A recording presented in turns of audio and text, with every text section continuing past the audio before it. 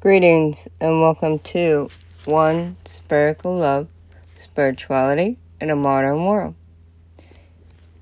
It is 8/16/2023. I teach awareness. Awareness equals quantum physics through spirituality. The universe is God. God is the universe. The universe doesn't send us problems. The universe sends us challenges.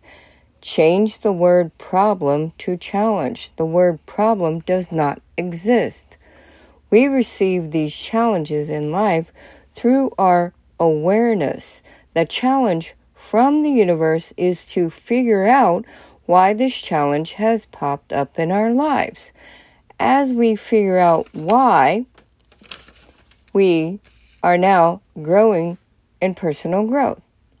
The challenges sent from the universe are challenges to grow in personal growth. As each generation grows through the ages, the energy of not caring grows. It grows because there is no challenge. In order for a human being to grow, they need to learn a new language. You always get what you want, but not how you want it because you were not specific in what you wanted.